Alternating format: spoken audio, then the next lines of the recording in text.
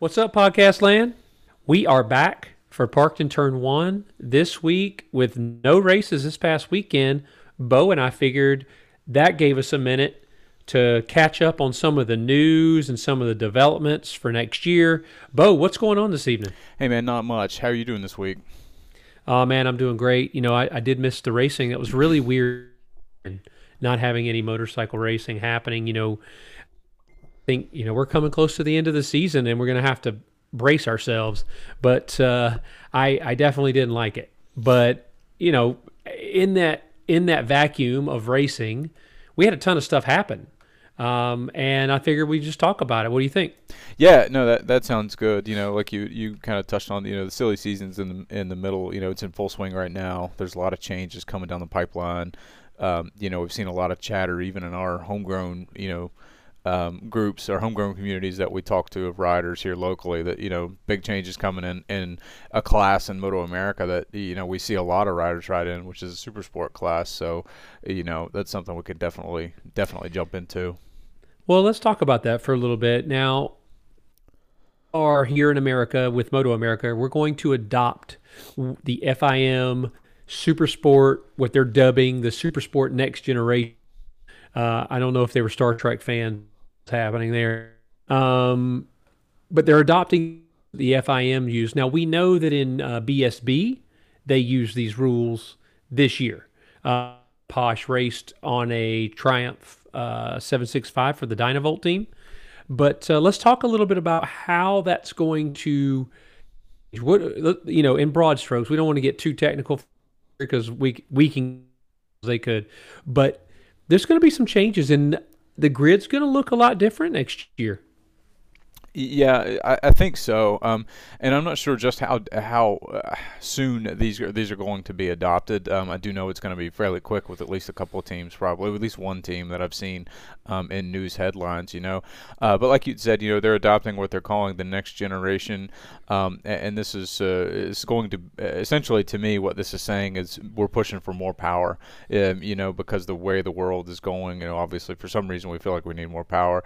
The Daytona 765 is going to be used a bit more as it's going to be adopted, as it was adopted in BSB, like you'd mentioned, and also the Panigale V, if they're calling it a Panigale V2, but the V2 Ducati, which is a 955 cc twin, is going to be also accepted in that class. Now, they don't come without any kind of balancing, kind of like a balance of performance type approach is what Moto America is going to go after here.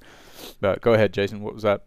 Well, I remember it was a number of years ago, but when the 8 came out, and the 848 was allowed to race in Super Sport, but they had to restrict the airbox. I know that they're gonna impose some rev limits. Mm-hmm. There's obviously going to be minimum weight limits and things of that nature, but I'm sure they're going to impose some rev limits on. It's just weird to me that we're allowing a 955cc motor to race against 599cc. Now, conversely, they're going to allow more adaptation, more evolution of the 599s, and maybe even the 636 from Kawasaki. But you and I have touched on this already. I mean, this is an expensive sport if you buy a bike and slap bodywork on it. But now, one of the things that was attractive about Super was that you could basically go get a R6 or your choice, but go get the R6, slap bodywork on it, some rear sets, throw a tune and a dyno tune and a map on there with a few other modifications that weren't crazy expensive, and you were ready to race. But now that 120 not that competitive. I mean, you're a bike in the V2 that's got like over 150 horsepower out of the box. So they're going to restrict that. I totally understand, but that's still a large difference. I mean, we're going to talk about another 5 to 8, maybe 10 horsepower out of these R6 engines, these 599s, and that's still nowhere near. And as you and I touched on earlier, in our private conversation, if you squeeze everything you can get out of these motors, guess what? they're not reliable. And then you build them, which is more money. This is a huge difference in spending. Huge. Yeah, yeah, especially with the long game. Like you said, we're trying to meet in the middle with these balance of performance with these bikes. The development with the 599 and the 636 engines, they're going to be allowed to have aftermarket camshafts, velocity stacks, and then cylinder head modification as well. But like you said, that the problem with that comes the overhead, in these for these teams, and a lot of these teams are already operating on a shoestring budget, and Yeah, they absolutely. rely so much. And this is a sport that we had the conversation with Circuit of the Americas.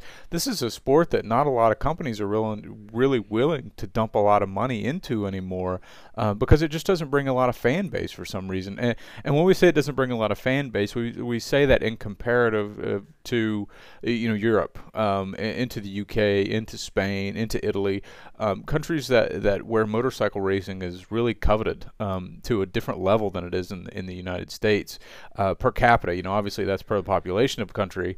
But like you're saying, back in technical speaking terms, this elevated cost, along with the fact that these engines aren't going to be nearly as reliable, the rev limits for our sixes are still going to be over 16,000 RPM. The 675, which is still going to be a legal bike, it's 15.5. The Gixxer 600s are going to be over 16,000.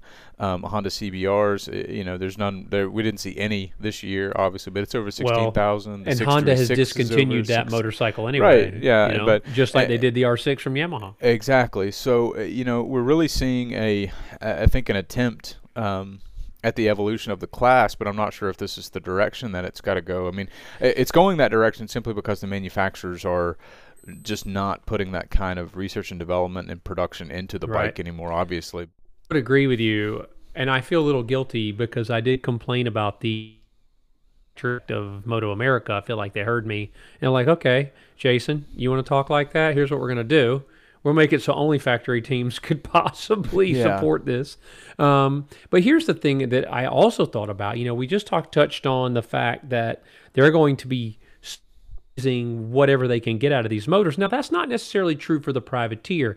And I had a conversation with both Nick Todd and Tony McKnight, because I know them, and they both are going to run Moto America next year. The modifications needed to a current R6 motor would cost about $3,200 in parts and labor from a place like KWS, which we would, that would be what their cost would be. Now, that's going to increase their power and torque. I think it's a camshaft change. I think it's a lot of that stuff. But again, we get into, well, how reliable is this motor? Now, if you just did that, then they both feel that you can run that all year, but we also know that that won't be competitive now in terms of race wins. Right. So, yeah, we can run, we can go to every round, and we can finish 23rd. But if you want, and I'm not saying that to be a jerk, I'm saying that 3,200, and if they have to rebuild it, so that's really 6,400, gets them nowhere. Right? They're not anywhere close to the same playing field. Conversely, throttling back the V2 and the 765 with rev limiters that are lower rev limits and restricted airflow, that motor will be eminently more reliable because absolutely. You can't wind it up. Absolutely. So I'm curious, do we see a lot of motors blowing up halfway through the year, and the Panigale is barely breaking a sweat, and the 765 is barely breaking a sweat? It's really going to... I know why we did it. I know in order to get Americans to Europe and get them on stage, we've got to do what the FIM is doing in Europe. We've got to meet some of that. We weren't required to do that to have a series, but if we want a series where our guys know what to expect and can step in and hope to be competitive as far as the machinery goes, then we had to do it. The other side is just what we talked about. And I have said it before, I love the privateer aspect of Moto America because I feel like it's such an essential what we do all the way back from the AMA. When there had been more than one time in the history of AMA and where a privateer brought it home and beat the factory teams on that day. They just did it. That was so cool. And that privateer aspect has always been cool to me, but it's not as competitive as when it's all privateer or 5% here. It just isn't, aren't putting Americans in a position to grow as motorcyclists and racers that they can go to Europe and come away, or even in a couple of years, because it's such a different environment and it's a shock. And I think that's what we're trying to do here. But I also feel your sentiment about the way to make a sport more popular and more accessible, not to add a ton of money to it. Well, but our hands are kind of tied. Right, right, and obviously there's nothing that we can do to change this. This tide is coming, and we've just got to prepare the shore. But the problem is with this increased cost, this increased maintenance, this increased burden on the teams. We have to, I don't see this anywhere listed. I haven't looked at any kind of concessions listed that have been made from Moto America yet. Is the prize money going to be increased? Is you're now making this more unattainable, so the juice has to be worth the squeeze for teams to be able to go. Otherwise, I'm not sure what club racing looks like next year. If club racing is going to adopt similar, ideals behind this, which I highly doubt. I hope not. They can't. There's just no way. The money's not there to support that. But Moto America has to make this lucrative enough for the privateer effort to continue, and I just don't know. Like I said, not that we can change the way that this is going, but it just, to me, more power is not the answer. But apparently, that's the way that the world feels: is we need more horsepower. Especially in the wake of what we've seen this year with the young men losing their lives. Right. I think I agree with you. Something that popped into my head when I was thinking about this, though, if you mentioned the club scene, WERA, CCS, Moto Gladiator, all those guys, AFM out west, so right now in this past year, I know there were guys racing a 2014 RC, the 2016 motor, and were competitive against the guys that had the R6 from 2020 or 20. Right. And they were still competitive. But that's going away quickly. Yeah. I mean, you've got where that 17 plus R6 could probably remain competitive. But technology moves so fast that this easily attainable platform will still work great for WERA and CCS and AFM as long as they don't adopt these rules. It'll still work. In the terms of Moto America, it won't work. And you and I both know that. It's going to be less and less competitive every year. Right.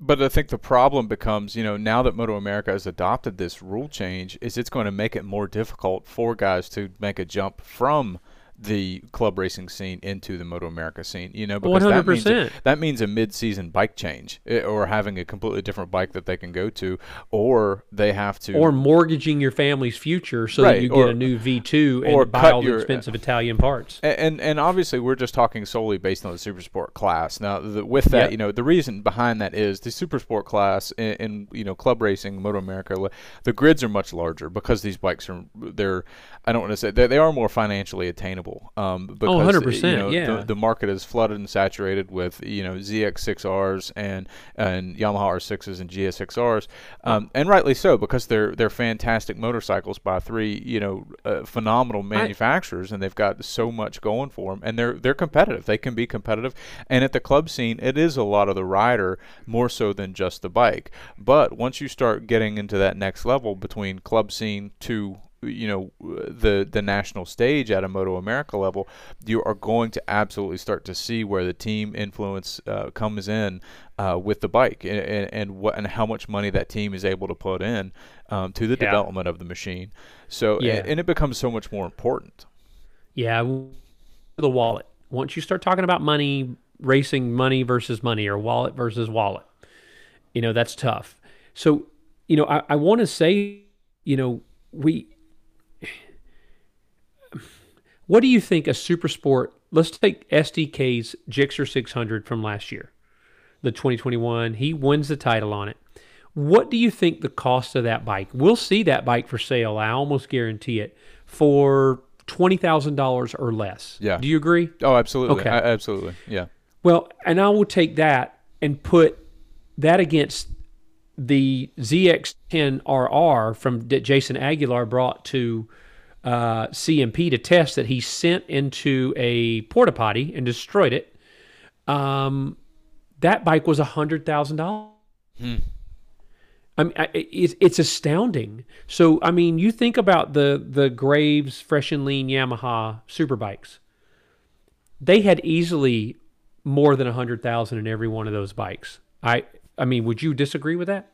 No, I don't think so. Once you look Okay. at once you talk about So you're the technology, talking about, you're talking about 5 times the money from super sport to super bike. Okay, that's fair. And you got but even the super stock bikes is 3 times more expensive than the super sport bikes. Would you agree with that? I mean, I would say there's at least $50,000 because they can change some stuff.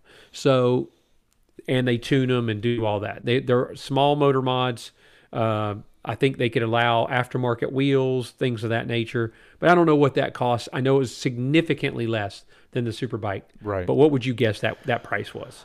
I would still say you're right. Yeah, you're probably close to 50. I mean, we'll have to call up the buddies, up at a Superbike Unlimited and see how much they've got into a bike. But no, I would agree with that. Once you start talking about the electronics packages that have to go into the actual Superbike class, there's a lot of money that goes into those electronic packages, I believe. And I can't remember. I'm not sure if it's still, Magneti Marinelli that is, the required electronics package, or if they can select the Motec electronics package. I think there was some debacle with Honda a couple years ago with their last generation F4 CBR 1000 that caused some issues there, which basically made that bike completely uncompetitive. But but no, the cost of these bikes is just and another thing too. We're talking about it. By 2024, I think 2023. You're talking about fly-by-wire? Yes, Throttle by fly-by-wire? Yes. It's 2023 or 2024. You're right, which is another huge expensive upgrade, actually. Or you just can't use an older bike. The Gixxer does not have it. The Cowie does not have it. Starting in 2024. So starting in 2024, all machines. And this is from roadracingworld.com. So credit to those guys for the article that we're pulling this information from. But yeah, that is where we are getting this from, is definitely from roadracingworld.com. No affiliation with them.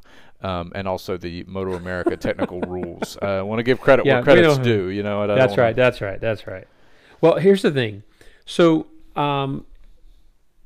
a new ZX6 636 in America costs what? $12,000 retail.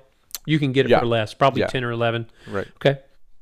The Panigale V2, $20,000 out of the box. If you can already be double the cost right out of the box. You haven't bought one piece of bodywork. You haven't had to make the adjustments necessary in the airbox or the rev limiter, which is mapping. So already we have doubled the cost of one of. Now I don't know what a new Triumph 765 costs. Do you know? 18,000. It's up there. Yeah, 18. Okay, so there 18, you go. 19, yeah. Yep. So 18, 19, and I just pulled up a Panigale V2 Bayless edition. That's 21,000. So thing about 18 is where you were the Panigale V2. But I know that these two bikes aren't going to dominate it this year, because I think there will be a few on there, but it won't be a lot of people. But like I talked about, I know going forward, as those other bikes go farther and farther back in terms of technology, you can put $10,000 worth of motor work into an R 3 years and still be not competitive at all. And so then you're forced to buy this expensive bike. Yeah. And it's one thing that we touch on, or we need to touch on, I think, though, too, is You know, um, the bikes that we're talking about, obviously, the bikes that this is catering, I will say that these rule changes are catering to. We'll go down the list. It is the Ducati Panigale V2, the Triumph Yep. Daytona 765, and Yep. also it really it gears towards the MV Agusta F3 800. Um, so those three bikes, these are exotic bikes. These aren't the Japanese bikes that where you can say, like you had just mentioned, it's half the cost anyway, right out of the box, showroom floor. That's why they're so appealing to the younger kids, is that it's an easy bike to get a hold of. But you Parts are easily available. Yeah, absolutely. That's exactly. You start talking about increased parts with these Triumphs and these Ducatis and the MVs. I mean, it's not as simple as ordering a Vortex racing rear set for it. I remember the old generation Triumphs. I think you had to buy specific attack rear sets, or even direct Triumph rear sets to get to fit these bikes. So that's something there's going to be a lot of burden on this aftermarket presence to be able to develop new parts for these bikes, but also keep them affordable.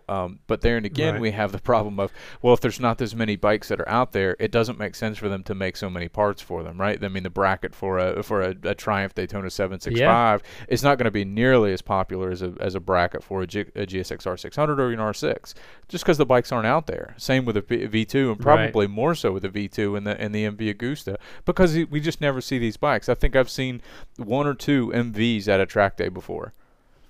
Yeah, I would agree with that. And so I just looked up the MV F3 Rosso, 16.9, and if you want the RR version, it is 21.9. So it now this bike, the Rosso comes with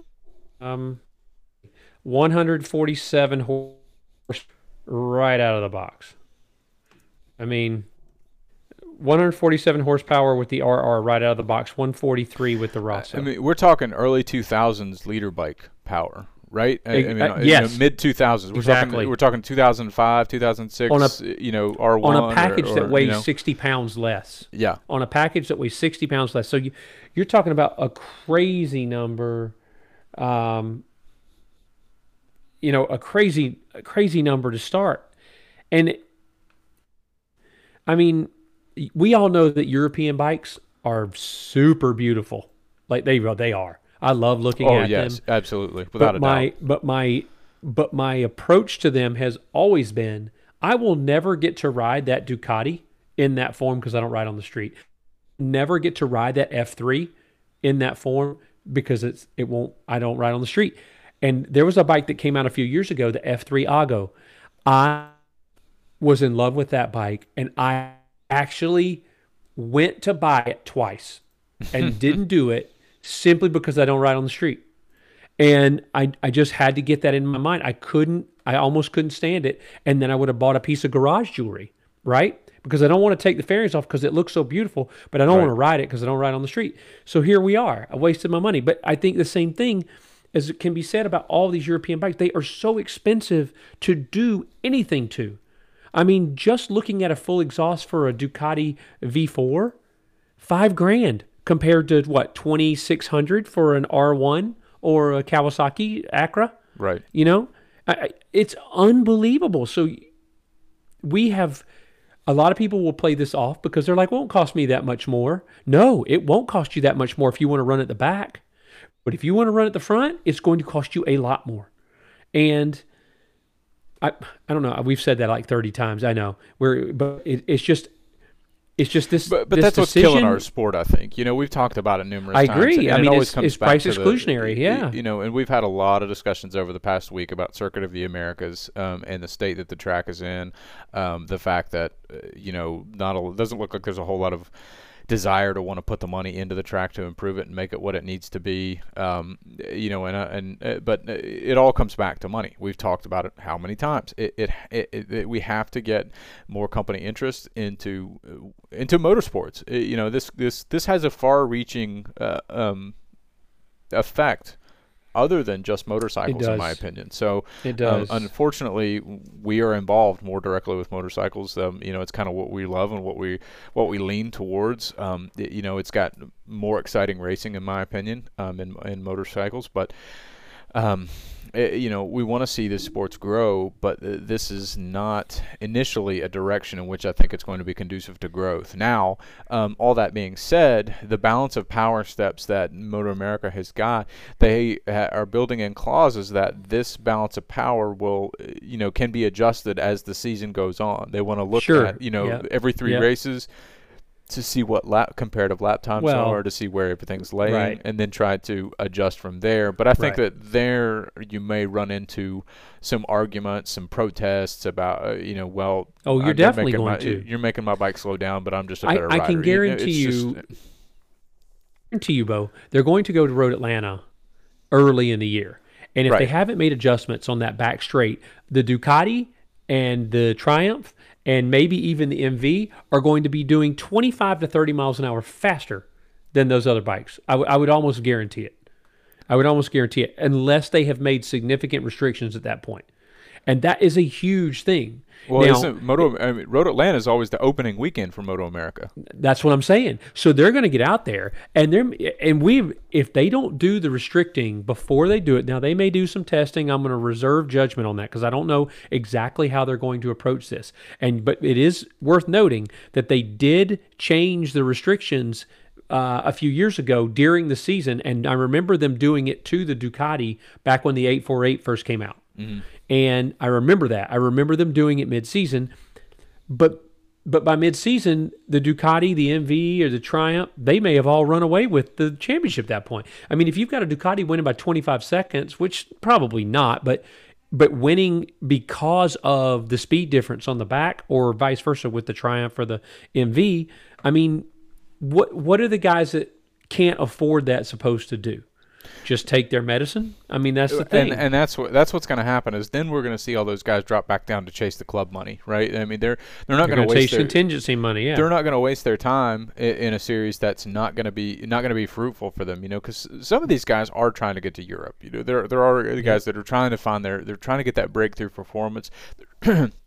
Excuse me, they're trying to see the attention. They're trying to take that next step in their career. They want to do this for the long haul, but they might not be financially capable of getting there or getting that attention, because they're going to be mired somewhere down mid-pack because they can't afford to go out and buy these fancy Italian, war horses that they want to go out and ride. Now, the balance of the balancing calculations are all built on an algorithm which takes into different aspects. It's going to take lap time comparative lap times, speed traps, how many riders are actually out on each brand is part of the algorithm as well. Race results, lap led, but overall race times. But like you're saying though, they have to have the history to be able to apply these balancing calculations. So they have to go out and run this. So if a Ducati does come out of the gate at Road Atlanta in April next year, and it is blowing the field away, then, and even the same thing with the Triumphs. Personally, I think the Triumph might be one of the shine through bikes next year. Well, there's data. You can get data from somewhere with the Triumph because they've already run it for an entire year in BSB. If you know someone or develop a relationship, you can get some data.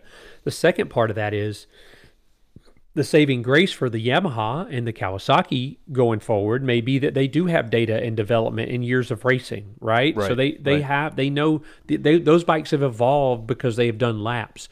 So maybe that helps them in the beginning. But if we don't see significant restrictions, which I'm sure they're going to be fairly significant for the Duck and the MV and the Triumph, if we don't see, though, it doesn't matter, because if you can make up more than a second and a half on that back straight at Road Atlanta, then, you know what I mean? I mean, right. That's huge on the lap. But 155 horsepower versus 120 horsepower is huge. So you've got to squeeze that together a little better, and hopefully they can do that right out of the box. Right, and like you're saying, and also it's where these bikes are making the power too, because if a V2 is going to make that power, in my eyes, it's going to make it much quicker than an R6 is going to be able to. R6 is it's made to run in above 10,000 RPM. It's made to be wrung out, and ridden like a ridden ragged. So this Panigale V2 is going to have a very hard revving V twin down low, so it's going to come up and it's going to get out of turn 7 fantastic on the back straight into Road Atlanta. Yeah, it might not be able to rev and ring out that 11,000 RPM, to get to the top of its rev range, but it's still going to make decent power getting out of that corner that might be able to break the draft of an R6 by the time that R6 gets wrung out. Yeah, 100%. It's going to.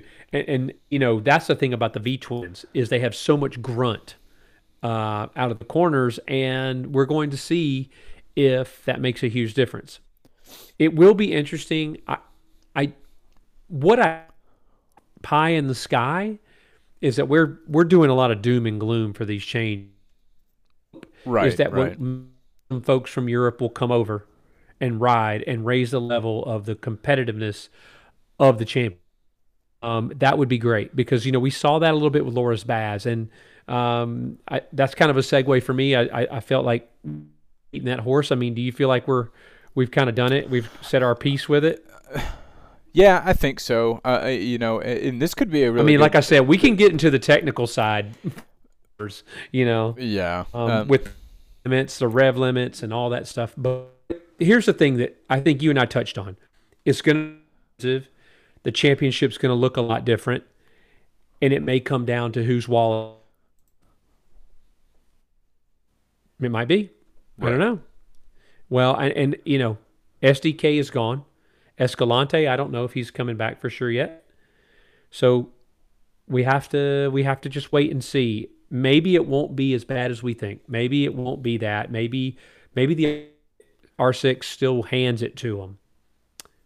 I think that's wishful thinking, but maybe. It just depends on who's riding what. But somebody that we need to talk about, though, that this would affect before we stop is Stefano Mesa. Somebody like that, he's not going to that much if he can't do anything but finish in 12th, if it affects him that much. Yep, absolutely. He's good, like you said, he's going to chase that contingency money, which he already does. That's how he makes his living. Yep. So, I mean, it'll be very interesting, Bo. I have high hopes that we haven't killed it and that we are getting on par with our European brethren and producing riders that can go to Europe and compete. Because if they're riding that Triumph here, getting on that Triumph motor over in Moto 2 won't be so different. And maybe that's there are people that can see into the future than we have that visibility into. Kind of thinking about Brandon Pash. I'm not for sure if Brandon Pash is confirmed for BSB next year where he's going, but this almost opens up a door for him to come straight back to Moto America. For what he's done in BSB this year on the 765, he's been fairly successful. So maybe this is. I would say it's lukewarm. I wouldn't say fairly successful. I mean, but their team has a total of 2 race wins, right, and 7 podiums in 20 races. So that's lukewarm. I mean, they haven't been a disaster, right? But they haven't podiumed between the two. That's both riders, and I know Brandon has not gotten all 7 of those. So it's like they've been okay. But there's also there's an adjustment period, to your point. Yeah. And maybe you're right. Maybe he comes back and he's right in step with that Triumph for the team that's like, well, we'll got the money, tell us what we need to do. No problem. Just went through that. And it bears mentioning that the Warhorse HSBK team is going to field a super sport bike with the V2 next year, as well as the Ducati V4 and Superbike. Speaking of deep pockets, yeah. Yep. Speaking of deep pockets, I mean, they brought over an actual world superbike Ducati. Yeah. But they had to change the transmission to meet the moto regulations.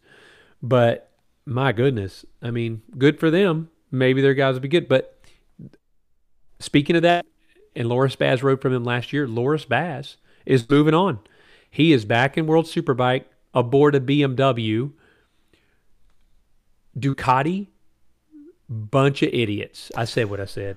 I don't understand this. I mean, you have a guy that, yeah, he's ridden in Moto America all year long. He's done well in Moto America all year long. He's had a few mechanical issues. He's helped develop this bike for that team all year long. And then he turns around and he goes to Portugal in his first weekend, has 3 podiums, lost out one on a technicality over a BS No, it was penalty. his second weekend. It was his second weekend. I'm sorry. No, but he did very well in his first weekend, though, getting, in Jerez, yeah, in Jerez. So you're right.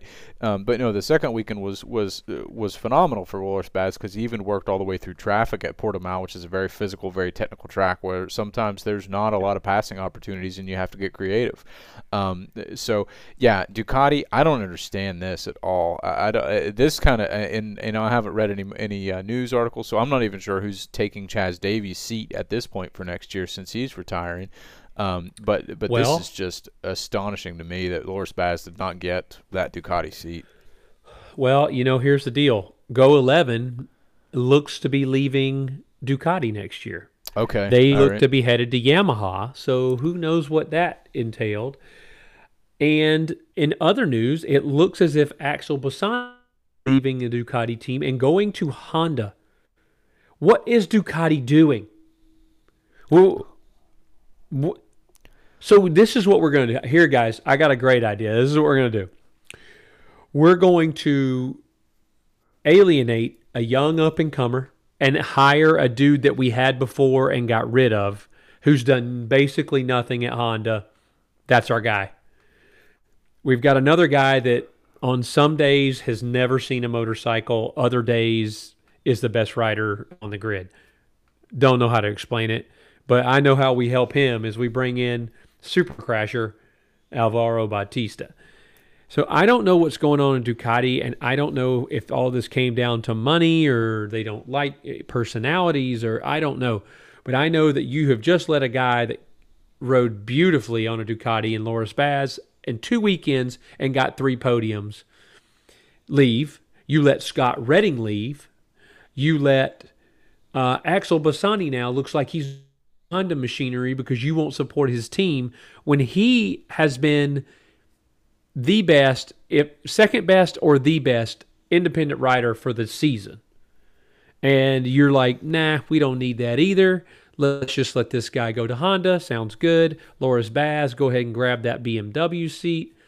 I mean, tell me you don't know what you're doing without telling me you don't know what you're doing. Yeah, I agree. There's no way for me to make sense out of any of this stuff. I mean, if you would, I would have bet money that Axel Bassani would have been on a Ducati next year. I would have bet. I would have bet money too. Loris Baz would have bet the house. I mean, I absolutely would have thought Axel Bassani would have been on a Ducati. I don't think that. We talked about it before. I mean, I could almost set my watch and wait for Alvaro Bautista to crash, which unfortunately, after Alvaro Bautista was announced that he was going to Ducati, I don't think he's crashed, in a race yet. Or I think he did crash had a fast crash at the end in the last Portugal. I'm talking about Alvaro Bautista, but to me, he did crash when Loris Baz got penalized. Remember? Yeah, but I think he also had a fast crash at one of the last corners as well. It might have been in practice, but no, I mean, I don't understand these moves. I don't get it. It doesn't make sense to me. It doesn't make sense for the long run to me. The only kind of good sense it makes is for immediate recognition of big names like Alvaro Bautista. But even still, I mean that name is it's lost quite a bit of shine, especially after his surge, his first go round with the Ducati, and then he went out with a whimper in the rest of that championship. I wish I had the money to field a World Superbike team because I'd know exactly who I'd go after. But so either they're not as smart as they think they are, or we aren't as smart as we think we are. So we will see in 2022. But I really don't understand Ducati's approach this year. And maybe but there is the money could be the problem because they are fielding 29 bikes in MotoGP next year. So maybe they were like, you know what, we're not going to do so many World Superbikes. I don't know. That could have been a factor because if you've got Go 11 leaving Ducati and going to Yamaha and Axel Bassani's team going to Honda, or maybe they just didn't re-sign Axel. I don't know that situation. I just read that he was rumored to be leaving and headed to Honda, not the factory team, because that is supposedly Iker Lecuona and Leon Haslam. Tom Sykes has evidently been headed to British Superbike. So season, we don't. A lot of this is conjecture and rumor, but it's always interesting to and read about it and decipher what's going to happen next year. Yeah, I mean, you know as well as I do, these rumors start and everyone starts chattering, but and the ink's going to come to paper pretty soon, though, and it's all going to come to fruition. Yep. So not to say all that we're talking about is, but more often than not, a lot of these rumors kind of come up, and when they do, especially the outlandish ones for some reason, the ones that you just can't put your finger on and make sense out, those are always the ones that end up that come in, that right. materialize in front of you. Absolutely. Well, there's one more thing I wanted to touch on before we get done this evening, and it was something that I read an article from Massimo Meregali commented on Maverick Vinales, and what he said, and this is Massimo Meregali, his former crew chief. He said, Maverick doesn't deal well with pressure or when things go wrong, and when that happens, he accuses you of sabotage. And I thought, okay, if this was a reporter that had talked to an unnamed source, I would write this off and think, no one's that stupid. But this is Massimo Meregali, a phenomenal crew chief, a veteran, a guy that's been at the highest level of the sport, saying that about Maverick. So here's what I have to say about Maverick Vinales. That unbelievable. Grow up, you sissy. Seriously, grow up. Grow up. I get the problem with pressure, but when you accuse your team of sabotage, yeah, these are guys that are putting your bike together underneath of you. I mean, you and I ride at the track day level, right? Would you ever let somebody else ride your bike, or excuse me, would you ever let somebody else work on your bike and then you go out and ride it to the level that to your absolute maximum? You wouldn't. No, I'm scared. The first lap I go out on there after I told you that I was braking like 400 yards early. Like, is everything good? I don't know. Everything's good. Absolutely not. Now, if Massimo Meregali was working on my bike, never a thought. Everything that's wrong, besides the occasional mechanical, with anything mechanical can break. Doesn't matter what kind of machine it is, it can break. Never would I accuse my crew chief, right? Absolutely, of sabotage without evidence. Like if I saw it myself and there was no other way around it. But because something happened and it messed me up and now I'm in a bad mood. And speaking of sabotage, what about rev bombing the motor? You jerk. I can't. Oh, I would love to sit Maverick Vinales down and have a little talk about what it is to be an adult human being. And, maybe I'm not the best one to do that. I don't know. But I'm just saying there are some things that I do as an adult that just rubbed me the wrong way. I don't know why I got so fired up about it, but I did, and I was like, you know what? This dude's dead to me. This dude is dead to me.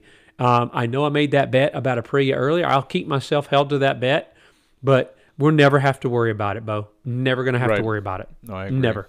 I don't care what bike he's on. I don't care if he's only the only one on a motorcycle and everyone else is on bicycles. We still don't have to worry about it. He's the worst, and that's what I feel about him right now. But anyway, I think I used up all our times with that rant. Yeah, I think that's a good.